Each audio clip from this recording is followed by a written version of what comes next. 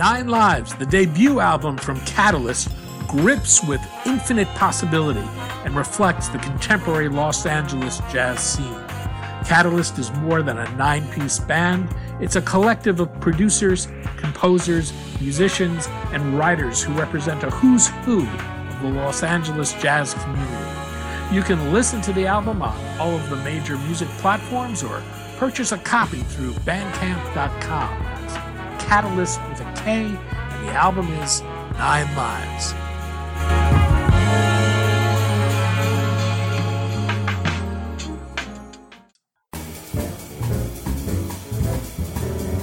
I'm Daniel Levine, and this is the Bio Report.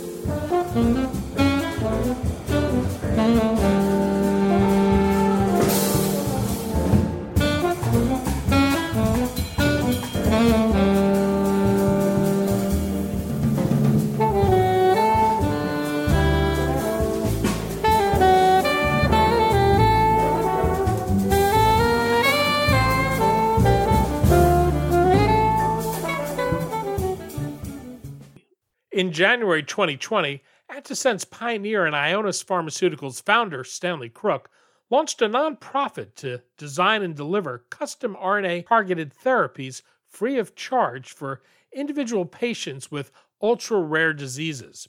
The organization, n-Lorem Foundation, leverages Ionis' technology platform to speed the discovery and development of custom antisense oligonucleotides. More than a year later, the work of the foundation is well underway with a number of therapies in development to treat individual patients.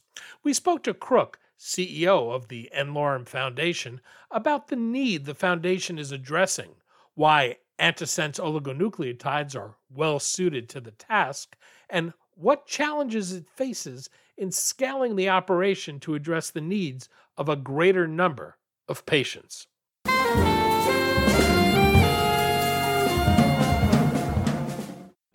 Stan, thanks for joining us. I'm delighted to be here. Thanks for having me. We're going to talk about n-Lorem Foundation, antisense oligonucleotides, and your efforts to develop customized treatments for patients with ultra-rare conditions. It's now been a little more than a year since n-Lorem launched. For listeners not familiar with the foundation, perhaps you can begin with explaining its mission. The mission of n-Lorem is to take advantage of the efficiency and versatility and consistency of performance of antisense drugs, ASOs, we'll call them ASOs, to bring experimental ASO treatments to patients with N of 1 mutations, and to do that for life, for free. And I always feel like I should repeat that because even to me, having been in this business all essentially a lifetime, I still find it unbelievable that there's a technology that could support doing that for free, for life. And so that is our mission. And I think we're well along the way toward meeting that goal. Why is an organization like n-Lorem needed? What gap is it filling? Well, I spent, it's now about 4 years since it first dawned on me that the technology in principle was capable of doing this. And of course, the efficiency of the technology was no surprise to me. That's why I founded Ionis and why I persisted in developing the technology for more than 3 decades. But you need more than efficiency to actually do this. And in aggregate, the items that you need are housed in only one place in the world, and that's Ionis, and that's the company I created. And in addition to efficiency, you need a technology that's versatile, and people who aren't familiar with the technology, because it's hard to keep up with all the progress, often don't understand that we now have multiple designs that we can use to do a wide range of different things, including increase the translation of specific proteins, and that we have validated that we can administer these agents through all routes of administration. And that's critical because where possible, when you're treating a single patient or even up to 30, and we define N of 1 patients as patients who have mutations that are unique to them or have been identified in at most up to 30 people worldwide. And that number is important. I'll come back and tell you why. Then, so you need multiple routes of administration, multiple mechanisms of action.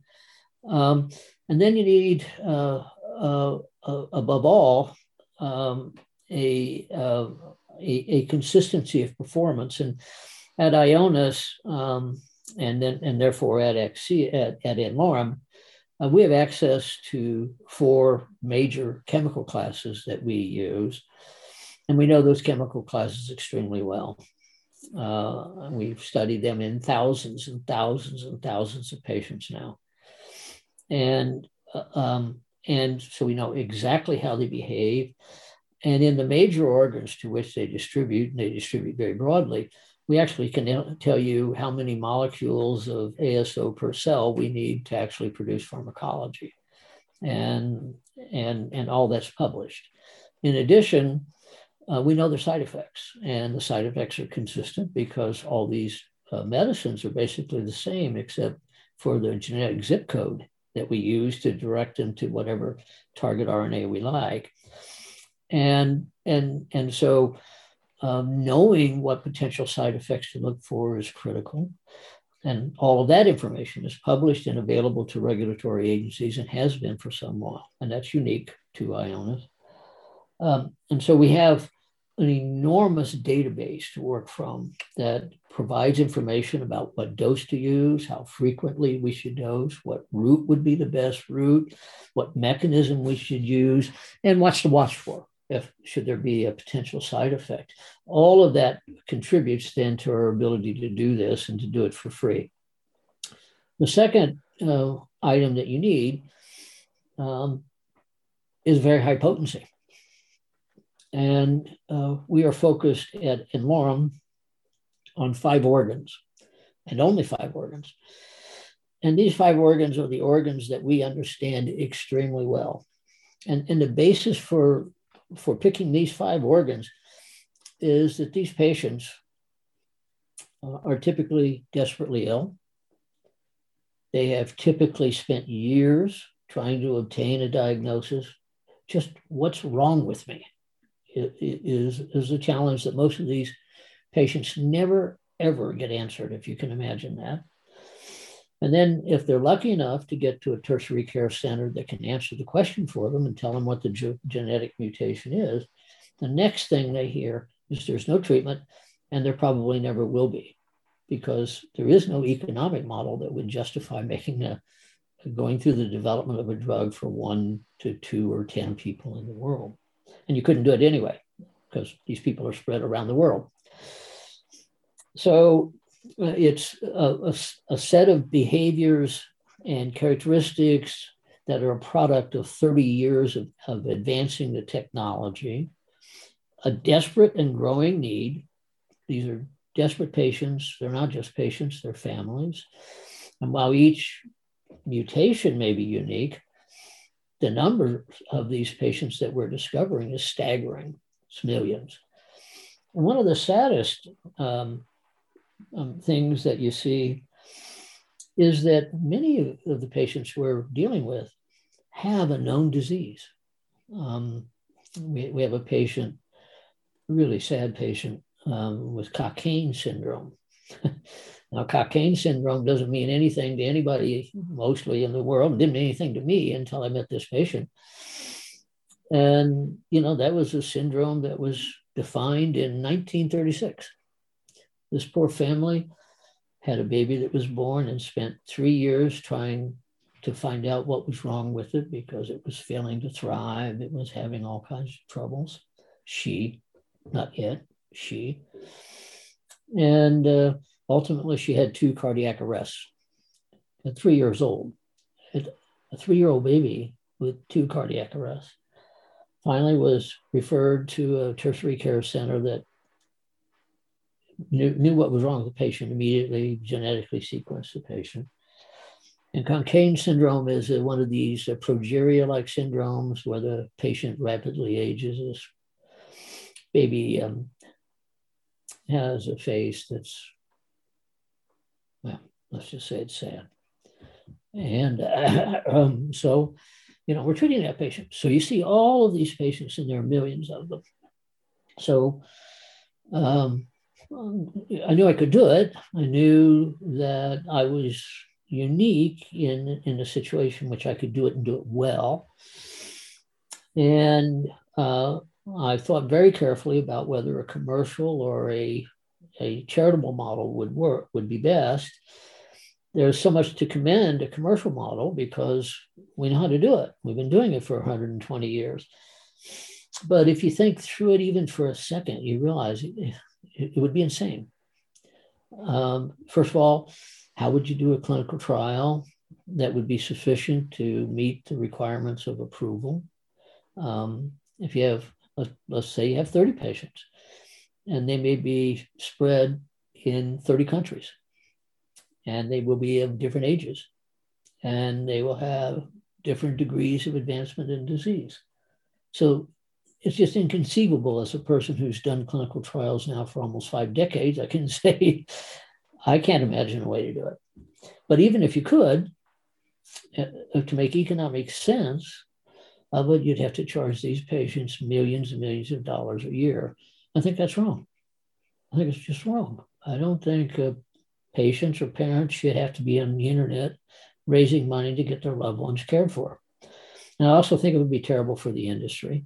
On the converse, having the opportunity to do this and help these patients and do it for free, I think shows the true heart of our industry. And so it becomes very obvious. Then the third thing you need is access to the patients, but it's not just patients. You need access to all the genetics. These people have to have full genome sequencing, almost always.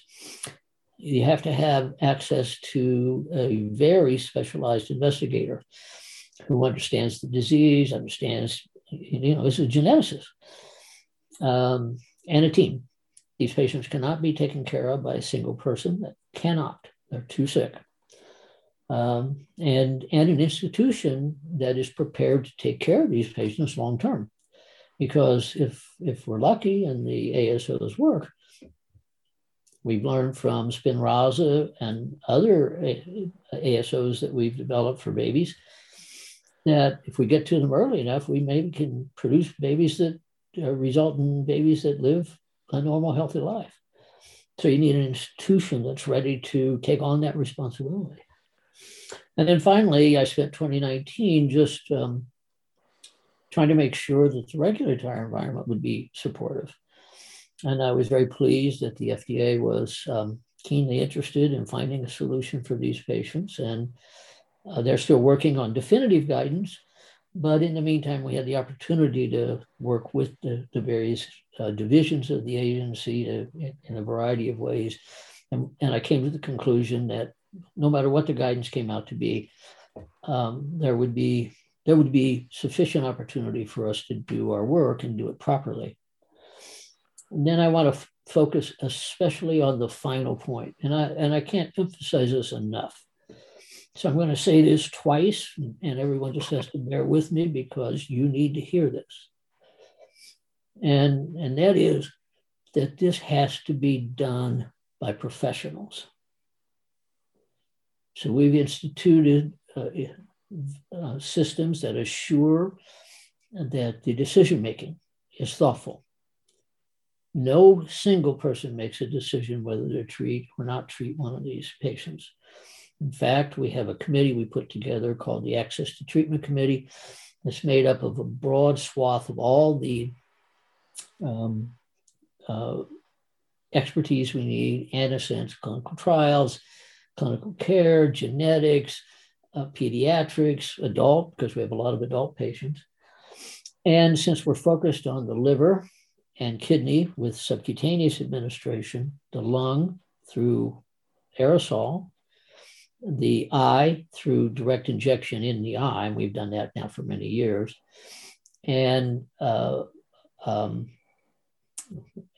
central nervous system intrathecally, which we've done for many years. We have experts in neurology, ophthalmology, pulmonology, nephrology, and hepatology and inborn errors of metabolism. So before a patient is ever even considered as a possible option to treat, there is a group of people who are responsible for making these very difficult risk-benefit decisions. Ultimately, I make the final decision. Then you need a quality ASO. Now, at Ionis, we have developed systems that are so efficient, and they really don't exist anywhere else. If you tell me you would like to screen 100,000 sites in a particular RNA to find the best place for an ASO to work, and you'd like maybe to look at 4 or 5 different mechanisms, I can ask the team to do that, and that's a few plates we add to the robot, complicated algorithms that we use that have evolved over 30 years, and in a week or so I have them. And then we can do all the other work that's necessary to pick the very, very best one. You must have the best ASO that you can get. And then you need a quality development. And then finally, you need to be sure you learn as much as possible from each patient.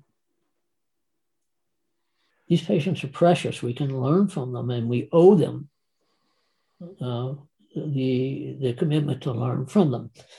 So when we agree to treat a patient, we meet with the primary investigator and the patient sometimes, or parent, and determine what the primary treatment goal is. It has to be something meaningful to the patient that we believe we might be able to fix. Then the secondary treatment goals, we define what we're going to measure as the endpoints. And then we initiate, because it takes about a year between decision to treat and to have an ASO ready to treat. In that year, the patient or parent and the physician agree to thoroughly document that 1 year natural history, so that even though there's a single patient in the world that we're treating, we will be able to know whether we're doing that patient some good. Now, some patients are tragically very simple, because they're so desperately ill. Survival is the primary endpoint. Do they live another month or 3 months or 6 months? But other patients are vastly more complex. They have seizure disorders, they have movement disorders, they have developmental delays, because almost all these things at some point will cause developmental delays, because you need, all of your body working when you're a child to develop. And so the other reason I did it was to assure that it be done with quality. And finally, I did it because I didn't want some misguided venture capitalists out trying to found companies that would make money out of these poor families. And so mostly it's to help. I'm 99% to help, but there's a 2% or 1% there that's trying to avoid what I think could be inevitable if somebody competent doesn't do this.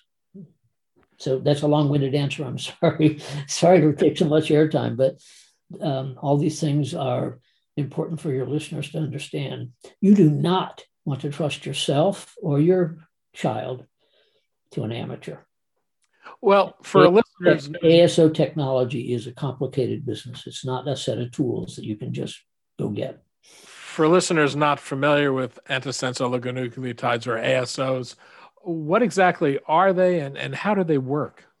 So ASOs are what we do with antisense technology, and this is why it's so efficient, is we take the genetic information directly and we convert it to a small piece of genetic information, typically 16 to 20 nucleotides.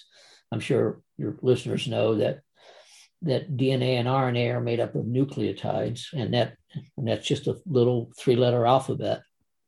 four-letter alphabet, but three letters, define an amino acid. And we chemically modify it, and it has to be extensively chemically modified in order to make it a good medicine. And we design it depending on what we want to have happen after it binds to the target RNA. And so in an RNA, RNAs are many, many thousands of nucleotides, thousands. And so, where do you bind? What do you want to have happen after? And all RNAs are structured, highly structured. They're also bound to all kinds of proteins and so on. So it is a non-trivial process. Were it trivial, we could have called success 30 years ago. It took 25 years to get to the place where we can announce that we can do this. And it took 25 years for a reason. It's hard. What makes ASOs particularly attractive for treating ultra-rare genetic diseases? Well, they're efficient. They're very specific. We can design ASOs that are even designed to work with one allele, not the other. You have two alleles, two separate genes. And sometimes, very often actually, one allele is bad and one allele is good. There is no technology other than ASO technology that can do that.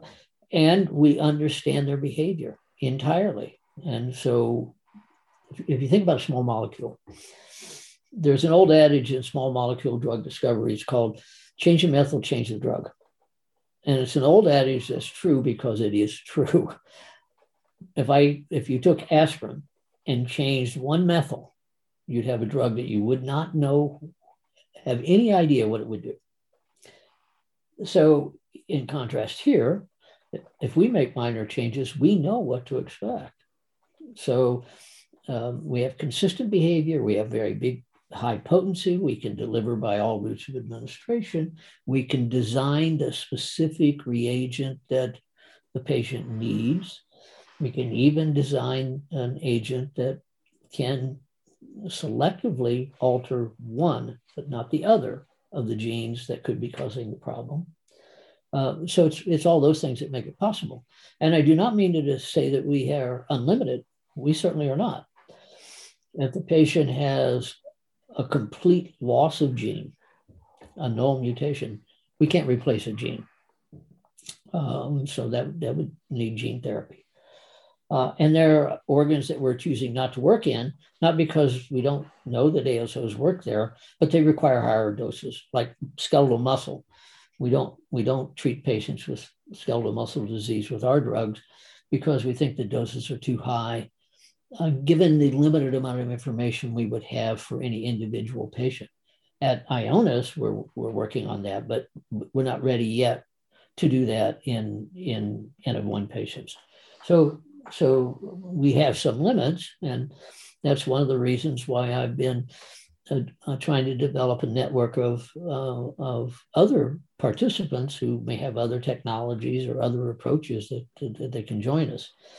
I believe that the solution here has to be the creation of a network of all of the stakeholders and a cooperative interaction between the FDA, n-Lorem, and many other institutions. For example, the major cost today for n-Lorem ASOs is toxicology, animal toxicology.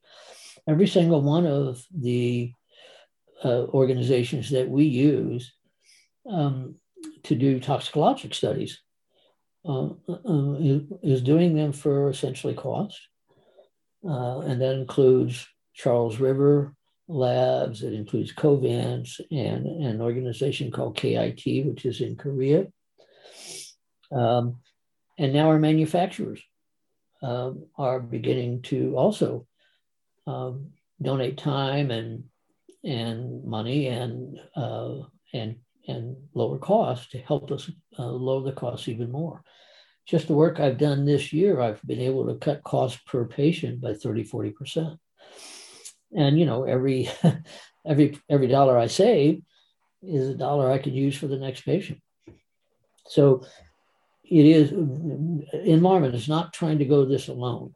n-Lorem is trying to blaze a ground, create a network of stakeholders who are committed to these patients, and invites anyone who wants to join us who can help, whether they bring a technology or whether they bring knowledge or whether they bring money, to join us and make this even more possible. We, and my biggest fear is that someday I'll have to tell a patient no because they don't have the money to treat them. I expected, and I'm always most optimistic around Ionis and n-Lorem, maybe 4 applications in our first year because of COVID and brand new and everything. We actually had 54, and that's growing significantly. We're moving to treat about 20 of those patients now. So the demand is high. We're also not attempting to provide help in Europe or Asia yet, because I want to make sure that we work, that this is all working, and we have guidance from the FDA that then we can use to transport to other jurisdictions. Nor have we actually raised money from outside sources. Once again, because I wanted to make sure n-Lorem would work before I took money from other people. There have been lots of people who learned about it who did donate, but it was entirely passive. They simply wonderfully donated because they realized what we're doing is important. We're just now, this is sort of backwards, but we're just now getting our materials ready to try to go out and start raising money formally. What's the process n-Lorem goes through to identify a patient with which it'll work? Well, it's more or less what I've described. The patient, parent, or parent and investigator physician, it has to be a true tertiary care investigative physician, complete an application. It takes all of that because the application is just highly extensive. We need to know a lot about the genetics. We need to know what organs are involved. We need to know just a lot. And I thought, frankly, the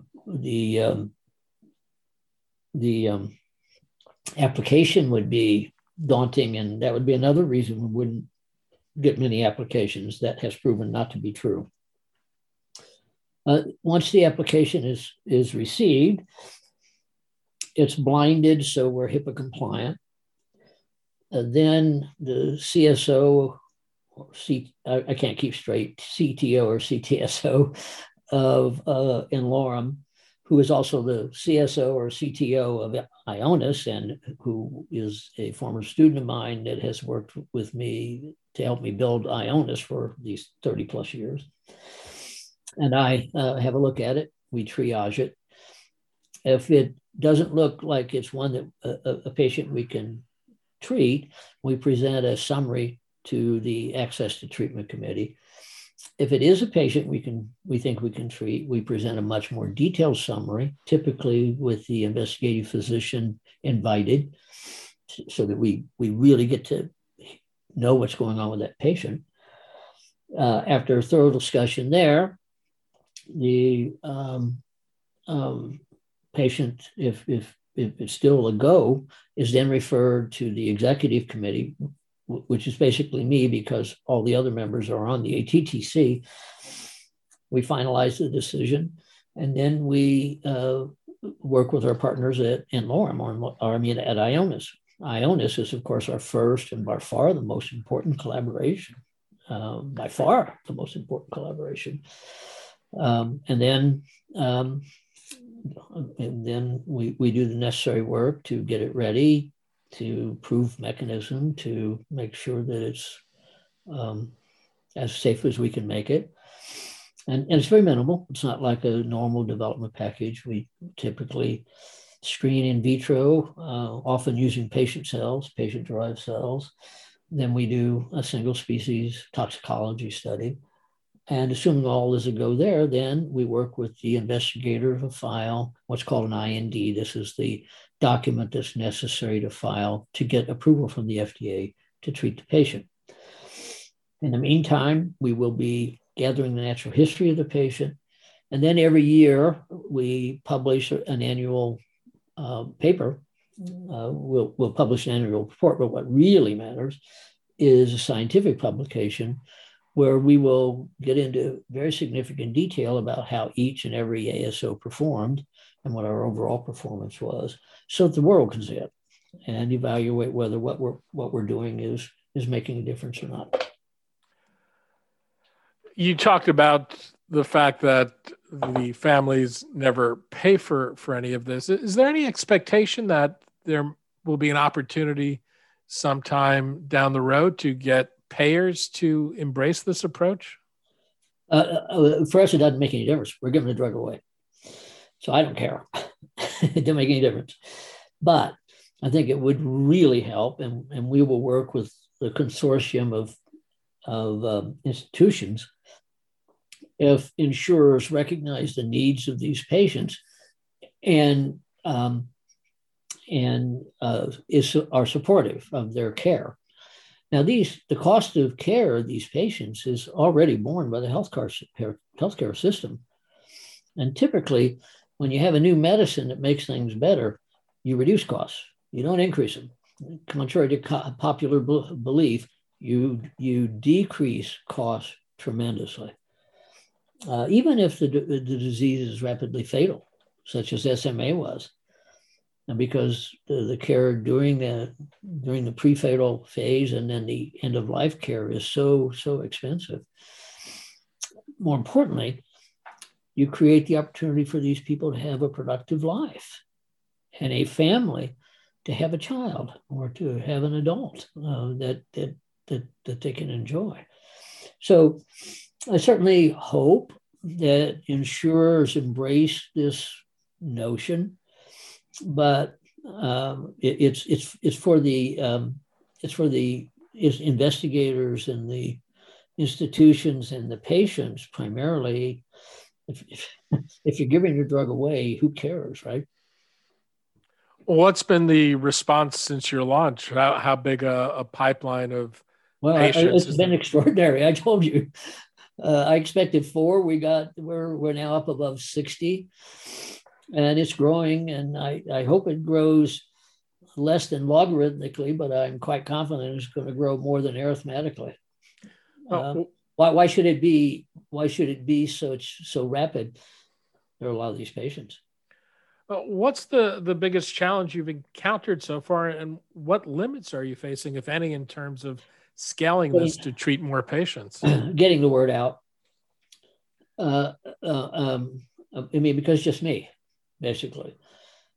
So have talked to the geneticists, have talked to the genetic society, have to talk to the hepatologists, have talked to the hepatology society, pulmonologists, nephrologists. All these are separate enclaves. And so made great progress in neuro and kidney, less progress so far in lung and eye, and some progress in the liver. So one goal this year is to increase the number of applications that are lung, kidney, liver, and eye by at least, so that they account for at least 15-20% of the cases. That's a big deal. There are tremendous numbers of these patients. Everybody knows cystic fibrosis, but cystic fibrosis is made up of many different genetic causes. And then there are all kinds of other lung diseases. And everybody knows inborn errors of metabolism like lipid disorders and lipid dystrophies and so on, but there are lots of them in the liver. And amyloidosis in the liver. We're about to treat a patient with an amyloidosis that causes a kidney disease, but the protein's made in the liver. Similarly, in the eye, most people know about retinitis pigmentosa, but what about the rest of these very rare eye diseases? So we've got to get the word out to the practitioners and the patients. That's a key goal. The second goal now is to raise money. And, we're putting the materials together, and we'll start getting to the various organizations. We made good progress. This year, without any effort at all, we added more than $4 million. And our founding donors, Ionis has contributed $2.8 million. Biogen, our partner in the neurosciences, has contributed a similar amount. They don't like to give the exact amount. And then my wife and I have contributed $3.2 million. And so, we have the money we need to meet the needs that we have right now. But I'm building a war chest so that we can treat, 200 or 300 or 1,000 patients a year one of these days. So we got to raise money. We've had great coverage in the trade and scientific press, no coverage in the lay press. And, I lay that off on COVID. But in 2021, we must get to the lay press. We must take advantage of these channels that are available to us to help people know that there are people trying to help, without a promise that we're going to be the one, but at least there's somebody who's trying. I'll tell you something. Hope matters. As a physician, I learned that many decades ago, that when somebody loses hope, they lose their life. When you can give them hope, they have a chance. So people need to know there's hope. And I'm probably missing some things, and Tracy or Kim can fill in the blanks, but those are the ones that come to mind right now. There have been a number of questions about how regulators would approach these therapies. You spoke about the FDA moving with speed. Where do you think we are in terms of having clarity about those questions for an organization? The FDA released preliminary guidance in January of this year.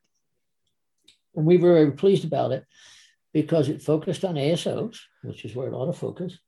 And it said that basically all the participants must cooperate and work together. And they agreed with early interactions and so on. That was quite surprising to me.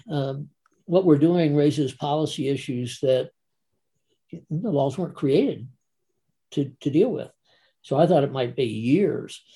And the FDA has announced that they hope to have more definitive guidance by the end of the year. We've made a number of inputs prior to them actually starting to put guidance together and after, and we'll continue to make input. We, I think, are the only organization with any experience, real experience. We have others, we have individual physicians who've done some ASOs, but we're the only organization that has systematically attacked this problem that I'm aware of. One of the first test cases of this type of approach came from the work of Boston Children's Hospital researcher Timothy Yu, who developed an ASO treatment for Mila Mekovic, a young child with an ultra-rare and deadly form of the neurodegenerative disease, Batten disease. Mila died in February. This wasn't a project of n-Lorem, but I'm wondering how you viewed that and what effect her death has had on the community of researchers and patients with whom you work. Well, I know Tim well, and he's a very capable person, a wonderful pediatrician. And my heart goes out to Mila and her family, of course. And I was very pleased that Tim was with them at the funeral. And Tim did work with Ionis. He was one of the few actually worked with Ionis.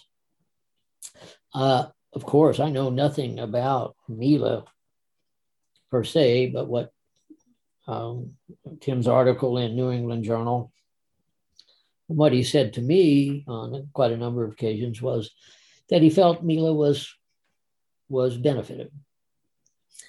The problem was that I don't know that he predefined how he would measure benefit and that sort of thing. So these patients are desperately ill. Many of them will die.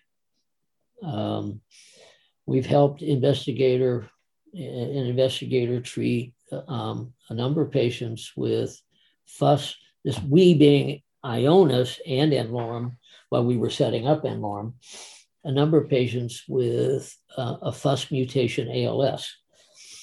FUS mutation ALS is a tremendously aggressive form of ALS. From symptom onset to death is typically less than 6 months.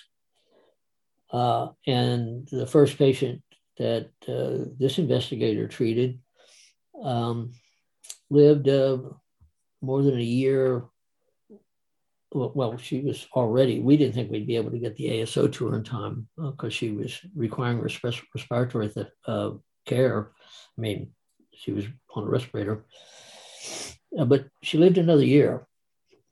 So,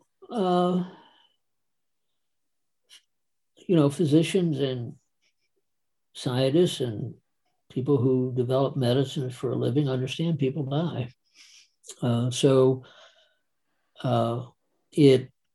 Mila's death is just heartbreaking. But I do think I think her parents had more time with her and more quality time with her because of what Tim did. And I believe that the ALS patients had more time and with their family and had higher quality lives because of what was done. And so it encourages us. It just speaks to how desperate the need is. My goodness, why wouldn't it? What possible response could you expect from me other than I'm even more urgent to get this thing done? Stanley Crooke, founder, CEO, and chairman of the n-Lorem Foundation. Stan, thanks so much for your time today. All righty. Thank you.